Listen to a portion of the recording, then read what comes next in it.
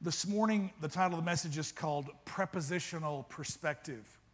You might think that a bit strange and think, don't you mean propositional perspective? A proposition is an idea that you're setting forth, but I do literally mean prepositional. You remember you were in about the 4th or the 5th grade and you learned all of the prepositions, above and beneath, and to and from and out of and into and all of those things. My teacher used the cloud. She said, any way that you can relate to the cloud, below the cloud, above the cloud, beside the cloud, in the cloud, out of the cloud, through the cloud, everything, all of those words that we could use to describe position and relationship to, from, out of, whatever, were prepositions. And prepositions were used to bring definition. They were used to define more clearly in our grammar when we're making a statement regarding a position of something or the origin of something. And so this morning, it's important that we pay attention to the Word of God. It is the living, the life-breathed Word of God, the whole of Scripture, 2 covenants, Old and New, 66 books of the Bible, written by 40 different authors over a period of 1,500 years, all very amazingly weaved together in a tapestry with one central idea, a meta-narrative, and that is that God is sending the promised one, the Yeshua HaMashiach. His name is Jesus, who would come and set us free from our sins and deliver the creation from the bondage, which was made subject to futility, not willingly, but by reason of hope, the Bible says. That means that even the creation is crying out to be set free from bondage. That means that the earth is groaning every time you see an earthquake or a tornado or a volcanic eruption or issues in nature. It is crying out so that it will be delivered into what Romans 8 says, the glorious liberty of the sons of God. That's coming. That is in our future. We will see Jesus, I believe with all of my heart. We will see Jesus face to face. I'll see him either in my lifetime or when my lifetime here on earth ends. I'll see him face to face at that point. Hallelujah. And I'm looking forward to that. Prepositional perspective. John chapter 14, one verse 26. But when the Father, everybody say the Father. When the Father sends the advocate as my representative, that is the Holy Spirit, he will teach you everything and will remind you of everything I've told you. Get it one more time. Read it with me out loud. Come on. When the Father sends the advocate as my representative, that is the Holy Spirit, he will teach you everything and will remind you of everything I've told you. One thing I want you to grab this morning very quickly, just a simple sentence. If you don't remember anything else, get this. Say it with me. God is an architect who is building with a purpose. Tell your neighbor, say, God is an architect who is building with a purpose. Once more, say it like you mean it. Come on, give it to me. God is an architect who is building with a purpose. Let's pray. Heavenly Father, we are so blessed to be able to gather in this room this morning and to lift up our collective voices and to sing words like we just sang. Great are you, Lord. It's your breath in our lungs, Lord, and we're giving you back. We're giving you the sacrifice of praise. We're singing it back to you, oh God. You who give life and you've caused the dead bones, Lord, in our lives to live. Visions that we thought for we're sure had been buried and past. Lord, thank you that you're breathing life into and resurrecting. Someone is in this room this morning, not here by chance, but Lord, you have a divine appointment with them, and they're not going to leave here the same. Something as dramatic is going to happen, transformative in their lives. I believe that. I just ask you to help me today. I need you. I'm desperate for you. I know that apart from you, I am nothing and can do nothing. But Lord, I'm also so grateful to say that I know I'm no longer apart from you. But now you are my Savior, and you will never, never, never, never, never leave me nor forsake me. And I just acknowledge before you and this people that I need you. And I ask you, Holy Spirit, to get in my words and my thoughts. Holy Spirit, be the ears and the eyes and the understanding in the hearts of these people. Lord, let a custom design, tailor-made word, like a coal off of your altar, be dropped into the heart of every individual in this room and those that are hearing this in the future on the internet. Lord, you can do that. I can't. I'm just a human. I'm just a man. But God, I thank you that you take my ordinary and you put your extra with it and you make it extraordinary. And you touch hearts, and you change lives, and you transform us. And all of that because of the powerful, matchless name of Jesus Christ. And it's in that name we pray, and all of God's people said, amen. God is an architect who is building with a purpose. 3 points quickly this morning. First one, in my Father's house. This is a very standard passage that you will hear at funerals. I think obviously the reason why is in the first line. Don't let your hearts be troubled. Trust in God and trust also in me. Me is Jesus. He's the one speaking. He says, there's more than enough room in my Father's home. If this were not so, would I have told you that I'm going to prepare a place for you? Now, you will probably feel like it's more the Word of God when you hear it in King James, because it just sounds more spiritual. It definitely sounds more churchy. Let not your hearts be troubled. You believe in God, believe also in me. In my Father's house are many mansions. And if it were not so, I would have told you that I go to prepare a place for you, that where I am, there you may be also. And this passage of Scripture, the one that we just read, says that there is more than enough room in my Father's home.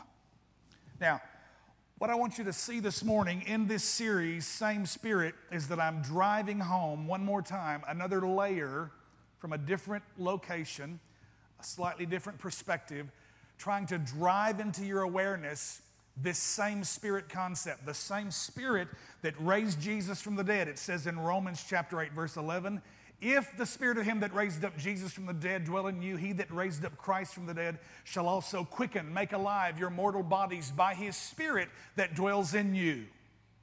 Everybody say the same Spirit. Now, that's something we acknowledge and we sort of mentally assent to and we nod our head to it, but we live a life apart from that idea.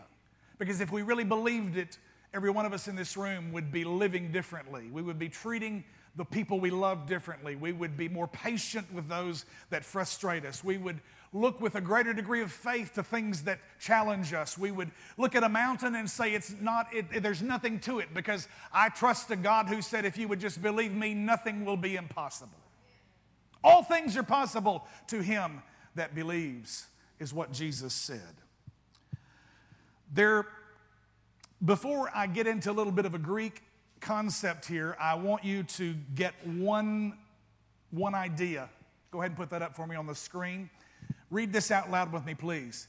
The subject of John 14 is not heaven, but the Father.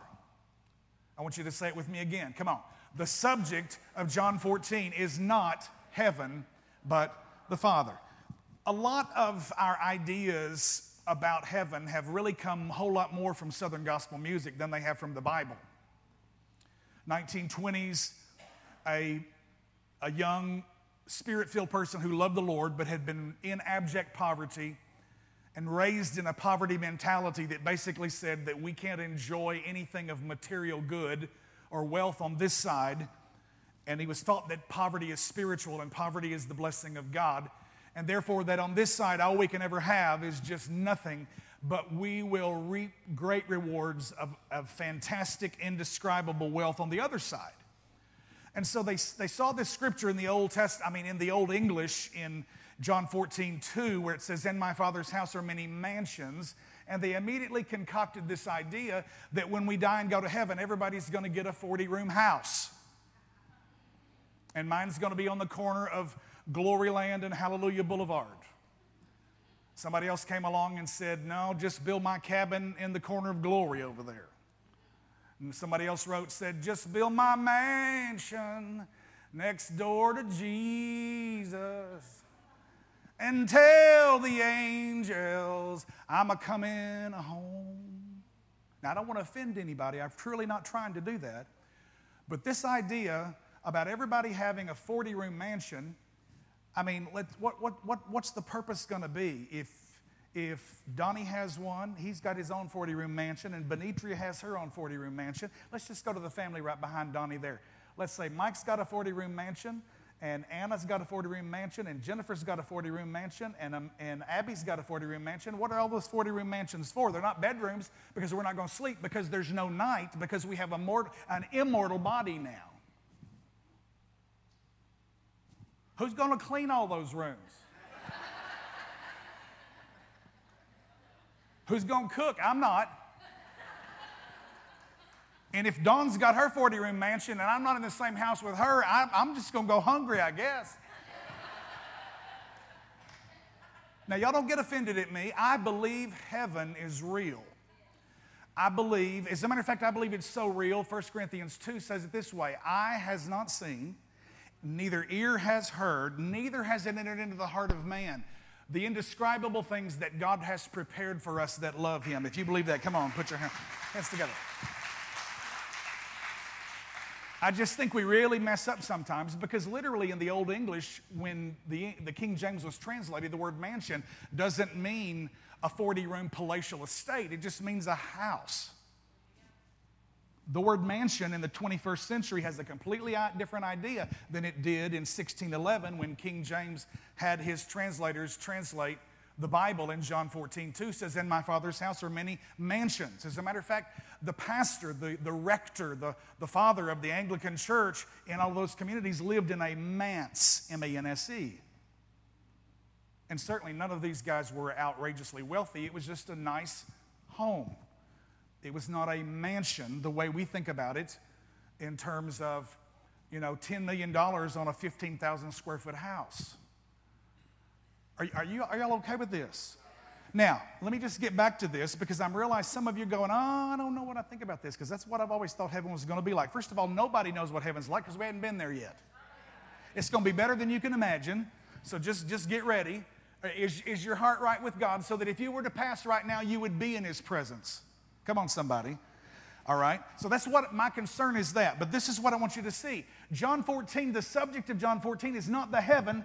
Not heaven. The subject of John 14 is the Father. Everybody say the Father. All right, I want you to listen to this. I'm not going to read all 31 verses, because it would probably take me 6 or 7 minutes, and I don't have that luxury in what I want to deliver this morning. So just let me get 6 or 8 real quick. I just read to you 1 and 2. Let me jump down, verse 3. "When everything is ready, I will come and get you, so that you will always be with me where I am. And you know the way to where I'm going." And "No, we don't know, Lord," Thomas said. "We have no idea where you're going, so how can we know the way?" Jesus told him, "I am the way, the truth, and the life. No one can come to the," everybody say Father, "except through me. If you had known me, you would have known whom I..." From now on, you do know Him, and you've seen Him. Philip said, "Lord, show us and we will be satisfied." Jesus replied, "Have I been with you all this time, Philip, and yet you still don't know who I am? Anyone who has seen me has seen the... So why are you asking me to show Him to you? Don't you believe that I am in the... and the... is in me? The words I speak are not my own, but my... who lives in me. He does the work through me. Just believe that I am in the... and the...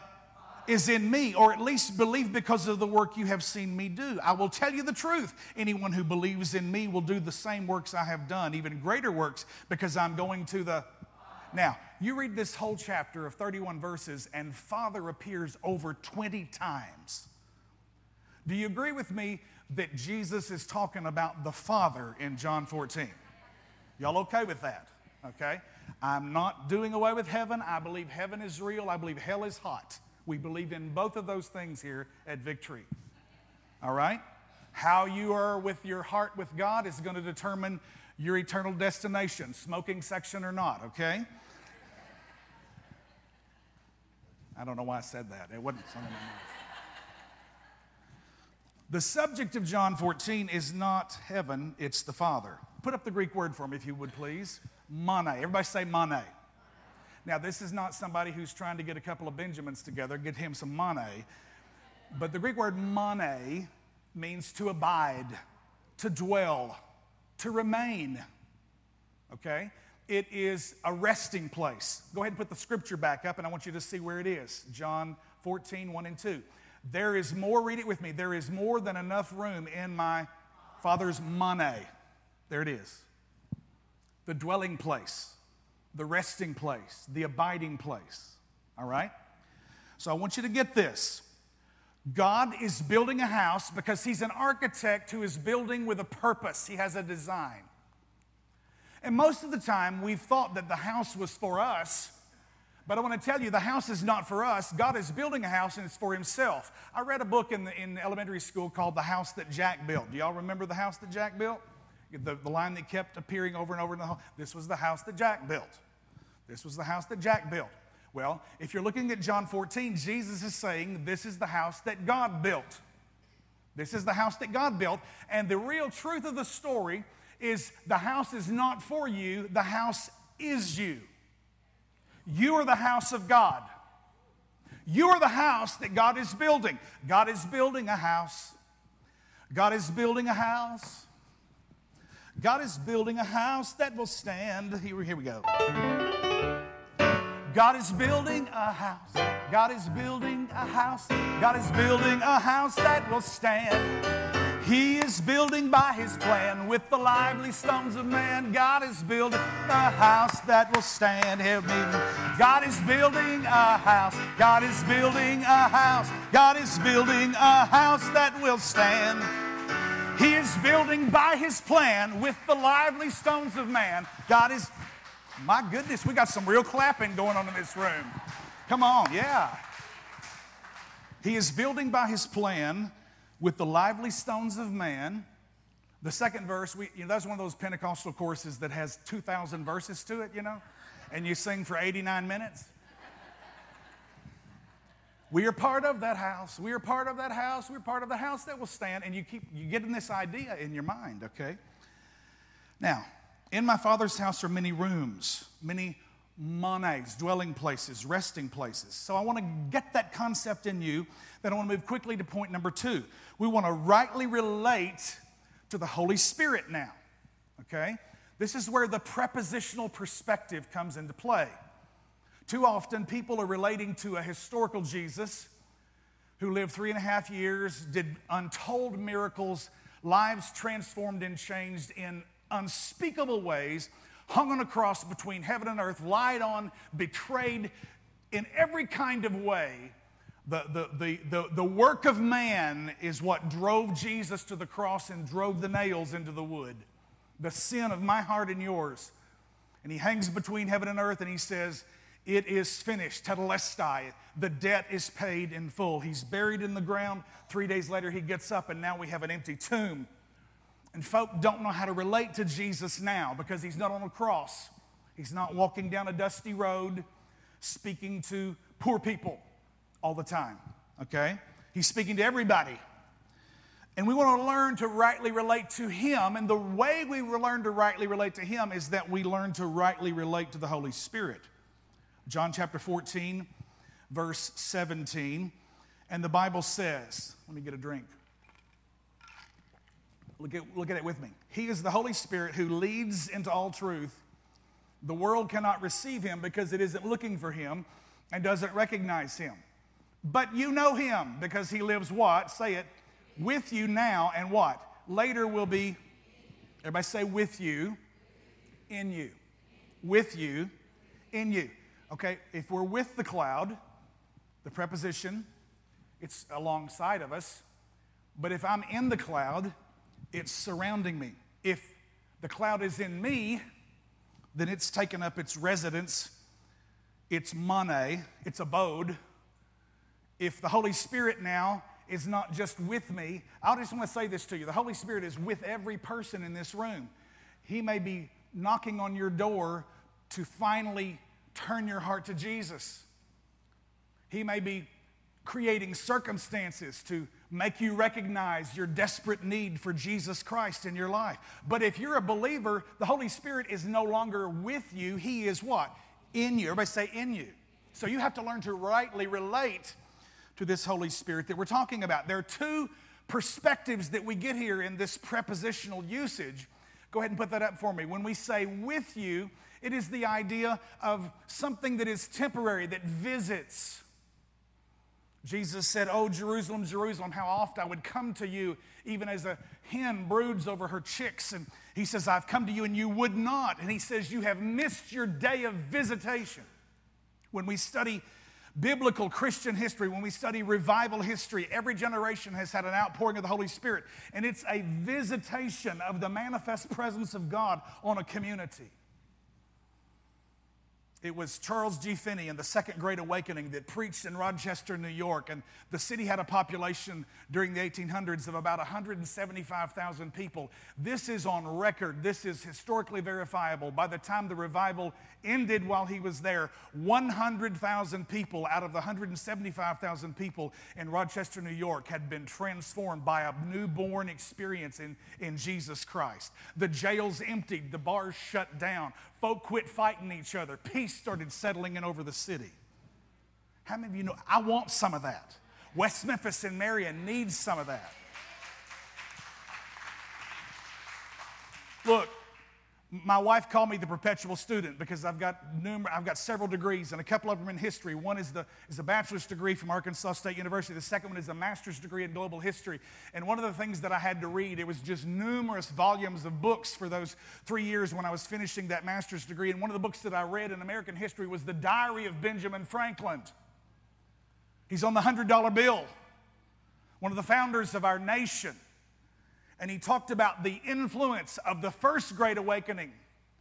Jonathan Edwards, who was a Congregationalist minister from Connecticut in the 1730s, 37, 38, 39, 40, 41, 42. John Wesley, the founder of the early Methodist movement. His brother Charles. John would preach. Charles would write, "Oh, for 1,000 tongues to sing our great Redeemer's praise." John would preach the inspired word of God, and Charles would write the songs, and multitudes of people were swept into the kingdom of God. In the First Great Awakening in the 1740s, a British evangelist, 6'5", 350 pounds, George Whitefield, would stand on a platform a little bit taller than this, a small portable thing that he would get into, and he would preach and declare the word, and it could be heard for miles. Benjamin Franklin tells the story about the First Great Awakening being poured out and the Holy Spirit changing Philadelphia. And he said he couldn't walk down the streets of Philadelphia, that every night he wouldn't hear psalm singing coming from the living rooms of every house in Philadelphia, because people's lives had been changed and crime it was almost nil. It was nothing, because the Spirit of God visited the city. The Holy Spirit was with them. And those who were transformed, the Holy Spirit now was in them. As a matter of fact, there's an interesting thing that Benjamin Franklin talks about. He literally stepped out because he was very scientific, and he measured the number of paces as he walked away from the front of the crowd where George Whitefield was preaching, and he walked away all the way out there, and he sees how many people are basically in a square yard, and he measures, and he says there are 30,000 people standing out here listening to this man. And he goes and he goes and he goes and he goes and he goes for scores of yards all the way out to the end of it. And he's amazed that in a day, he didn't have any way to describe this, but there were no microphones, there were no amplification systems, but he could be heard just as clearly 300 yards, a mile out, 1,000, 500, 750,000 yards out. Whitefield is preaching. Now, it helped that he was an opera singer. He had this great big cavernous body. He's a basso profundo, and he can speak, and it goes all the way out, and people's lives are being transformed, not because of the power of his voice, but the power of the gospel that he was speaking. I love that. Franklin, who never confessed Christ as Savior, at best was a deist, talked about how moved he was by Whitefield that day. This is in Franklin's own biography, in his own diary of Benjamin Franklin. He says, "I was so moved when the offering came that I emptied my whole purse." And he said, not just a few coppers, but crowns. He gave everything that he had because he was so moved by the preaching of George Whitefield. Now, this is one of our American founders. A lot of times you don't get taught this in American history. But it was a visitation. Every generation has had a visitation of the Holy Spirit. I'm longing to see it happen in my generation. I feel like I've been running an Airbnb at my house lately because I had Drew and Holly for Easter, Thursday, Friday, Saturday, Sunday, and then they left, and I washed the sheets and put fresh sheets on the front bedroom, guest room, and then here comes JT and Kate flying back from California, and you were here last Sunday, and they sat on the front row right over there in that section, friends from 35 plus years back, and just a real mentor in my life. He's about 7 years older than I am. He was a best man in our wedding with me and Dawn.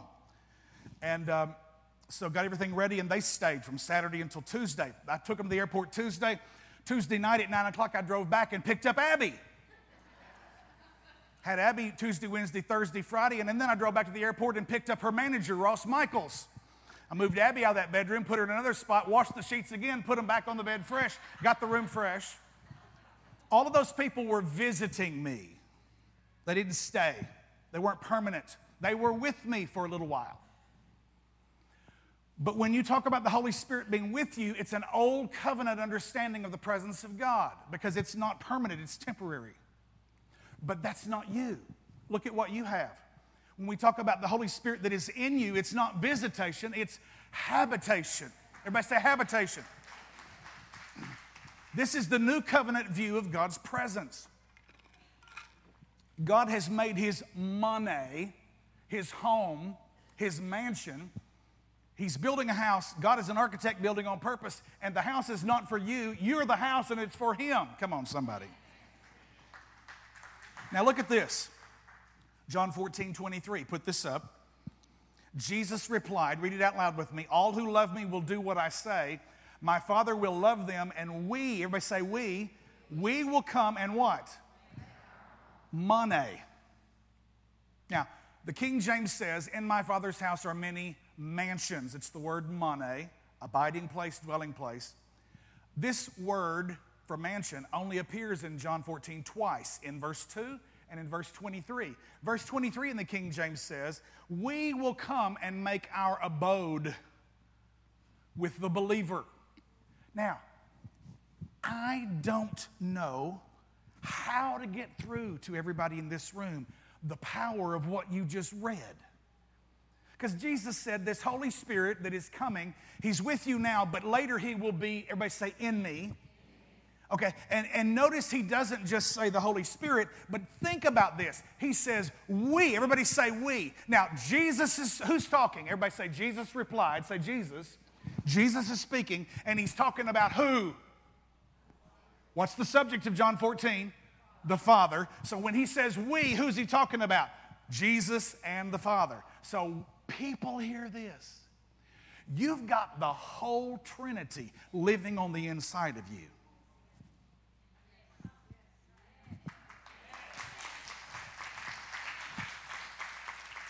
God the Father, God the Son, and God the Holy Spirit have taken up their money. They've made their abode on the inside of you. You are the dwelling place of God. 1 Corinthians 3:16, 6:16, 2 Corinthians 6:19 all say this. Don't you realize that your body is the temple of the Holy Spirit? That's just another way of saying the house of God.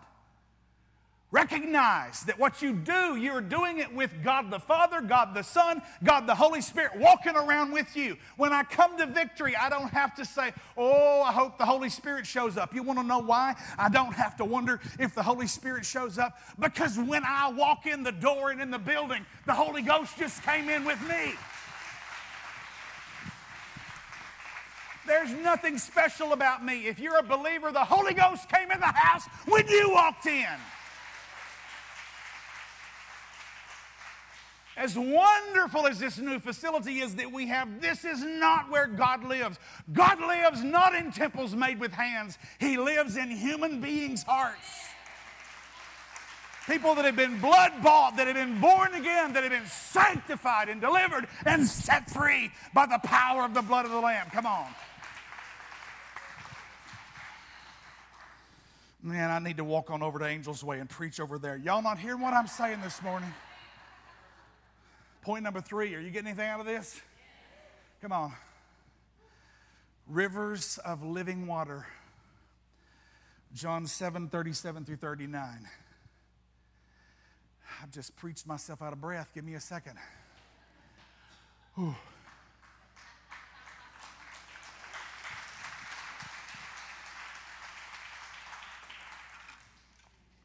On the last day, the climax of the festival, 3 big holidays in the Jewish calendar. Passover in March or April.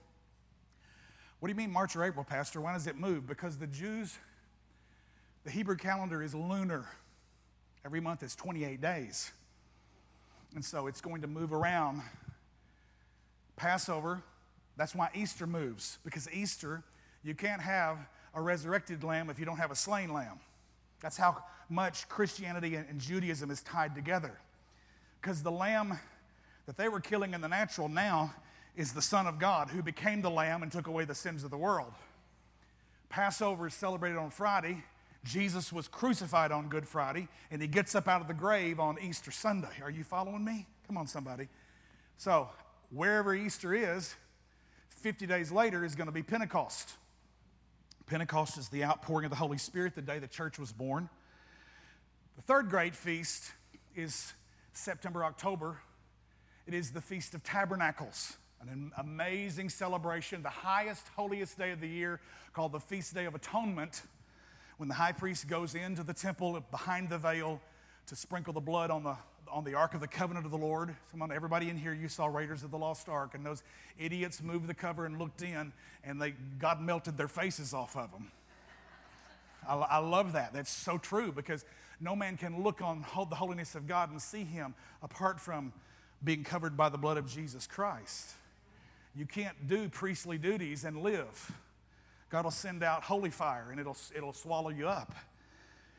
Rivers of living water. The Bible says on the last day, the climax of the festival, King James says the last day of the great feast, Jesus stood and shouted to the crowds, anyone who is thirsty may come to me. Anyone who believes in me may come and drink. For the scriptures declare, read it with me, here we go. Rivers of living water will flow from your heart, from his heart. Verse 39, when he said living water, he was speaking of is that a capital S or a little s? That's the way you tell in your Bible. They are able to, the translators can look to the Greek or the Hebrew, and they can see that they're not talking about the little s spirit of man, your spirit, but they're talking about the capital S, Holy Spirit. So he says the Spirit, the Holy Spirit, had not yet been given because Jesus had not yet entered into his glory. So rivers of living water flow from your heart. Now, I don't think that this is literal. I don't think that he's talking about in the kingdom of God we're going to have a gusher out of our side. I believe it's a metaphor. And I believe so many times folk feel like they have to woodenly interpret Scripture in a literal way, and they get in trouble. Jesus is talking about beware of the yeast of the Pharisees one day. And the disciples look at each other and said, do we have enough bread? Do we need to go buy bread? And he says, boys, you've missed it. The yeast of the Pharisees is their teaching, and it's like it'll rise in you, and it'll create confusion. You know, so often we want to interpret things exactly, naturally, literally. Jesus confused everybody when he said, you know what, I'm going to pull down the temple, and in 3 days I'll raise it up again. Everybody thought he was talking about tearing down Herod's temple that took 46 years to rebuild. He's talking about the temple of his body. And so often I can give you scores of places in the Gospels where the disciples misunderstood Jesus because they tried to every time interpret it literally or naturally, okay? And so I want you to see that this is a metaphor. I believe that we ought to be students of grammar. That means literally means we ought to interpret it as literature. Everybody say literal? Literature. Now, literal interpretation of Scripture doesn't mean that we think everything every time is always a natural occurrence. It can be symbolic. It can be a metaphor. And that means that we need to interpret the symbols as a symbol. We need to interpret the metaphor as a metaphor. We need to interpret whatever kind of grammar that's being used. We need to let it say what it says and then trust God at His Word. So when he says, when the Spirit is given, out of your bellies shall flow rivers of living water, he's trying to say to us this. Go ahead and put the Greek word up for me here. Everybody say flow. So rheo is the Greek word. We get our English word rhetoric. Rhetoric is speech. The flow that's going to come out of you is going to be words. Because you are a carrier of the Trinity. God the Father, God the Son, God the Holy Spirit are no longer with you, but they're in you, inside you. And because of that, you have the ability to bless. You are authorized to bless people with rheo that is life-giving. You can choose to be an encourager instead of a whiner.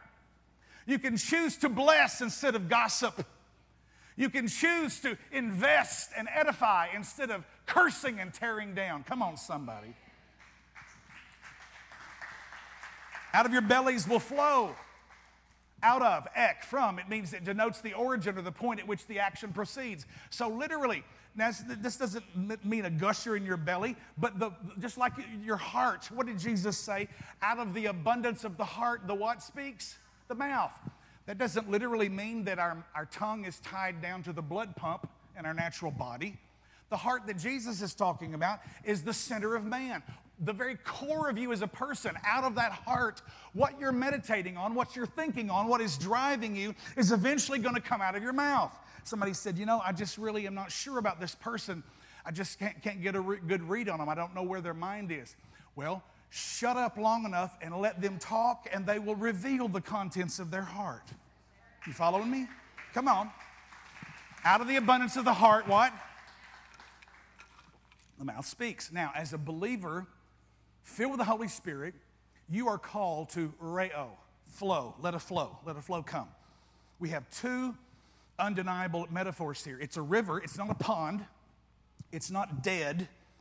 Things in ponds can die because there's no egress or ingress. There's no input and output, outflow.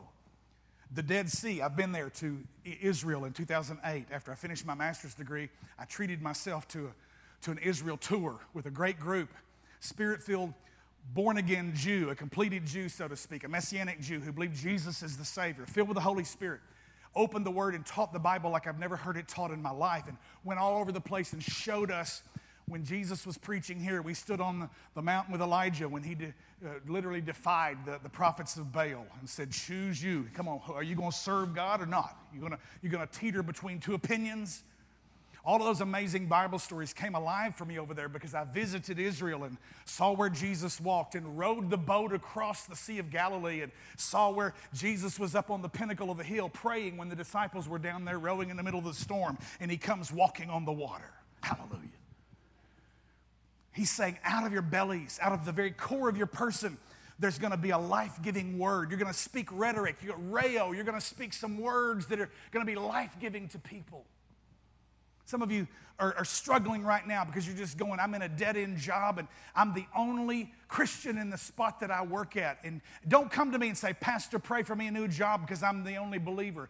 Why do you think you're there? Because you're the only light they've got in that place.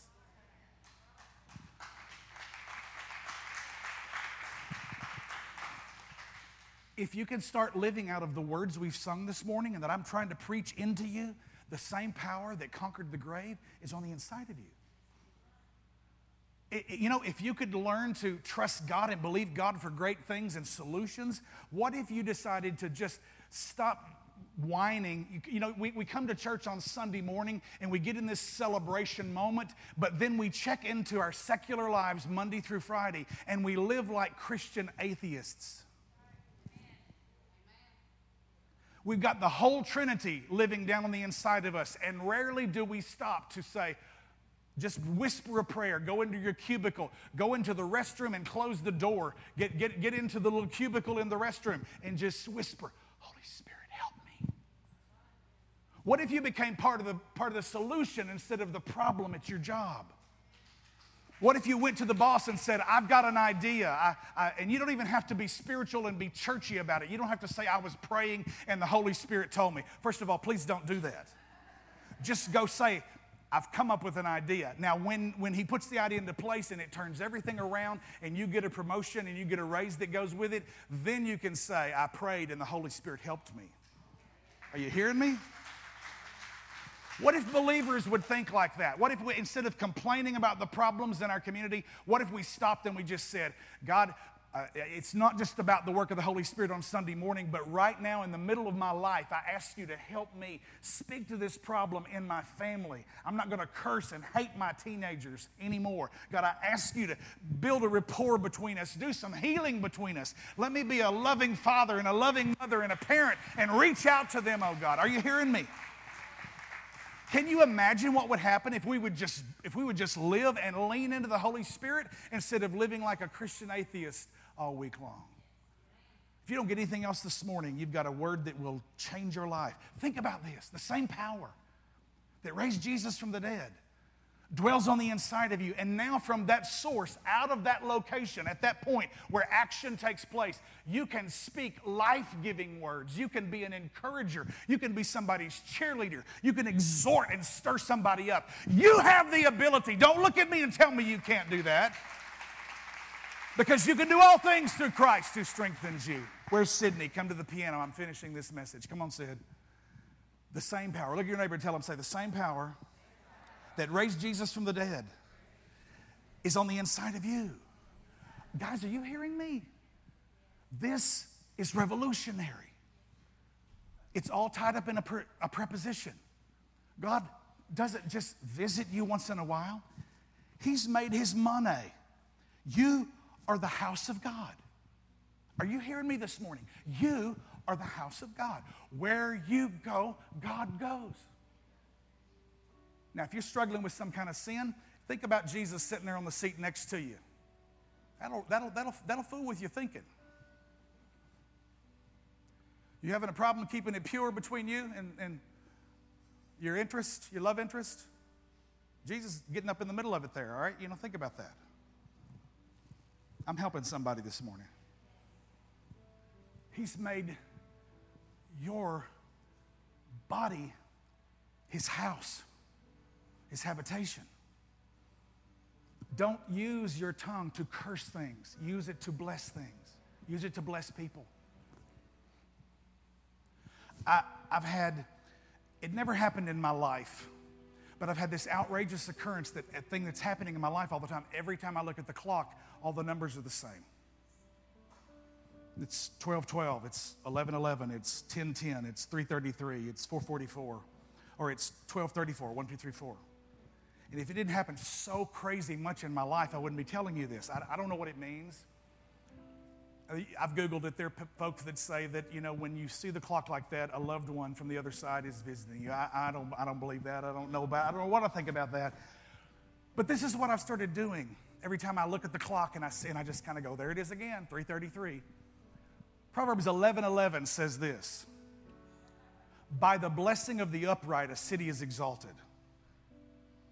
Say Proverbs 11:11. By the blessing of the upright, a city is exalted.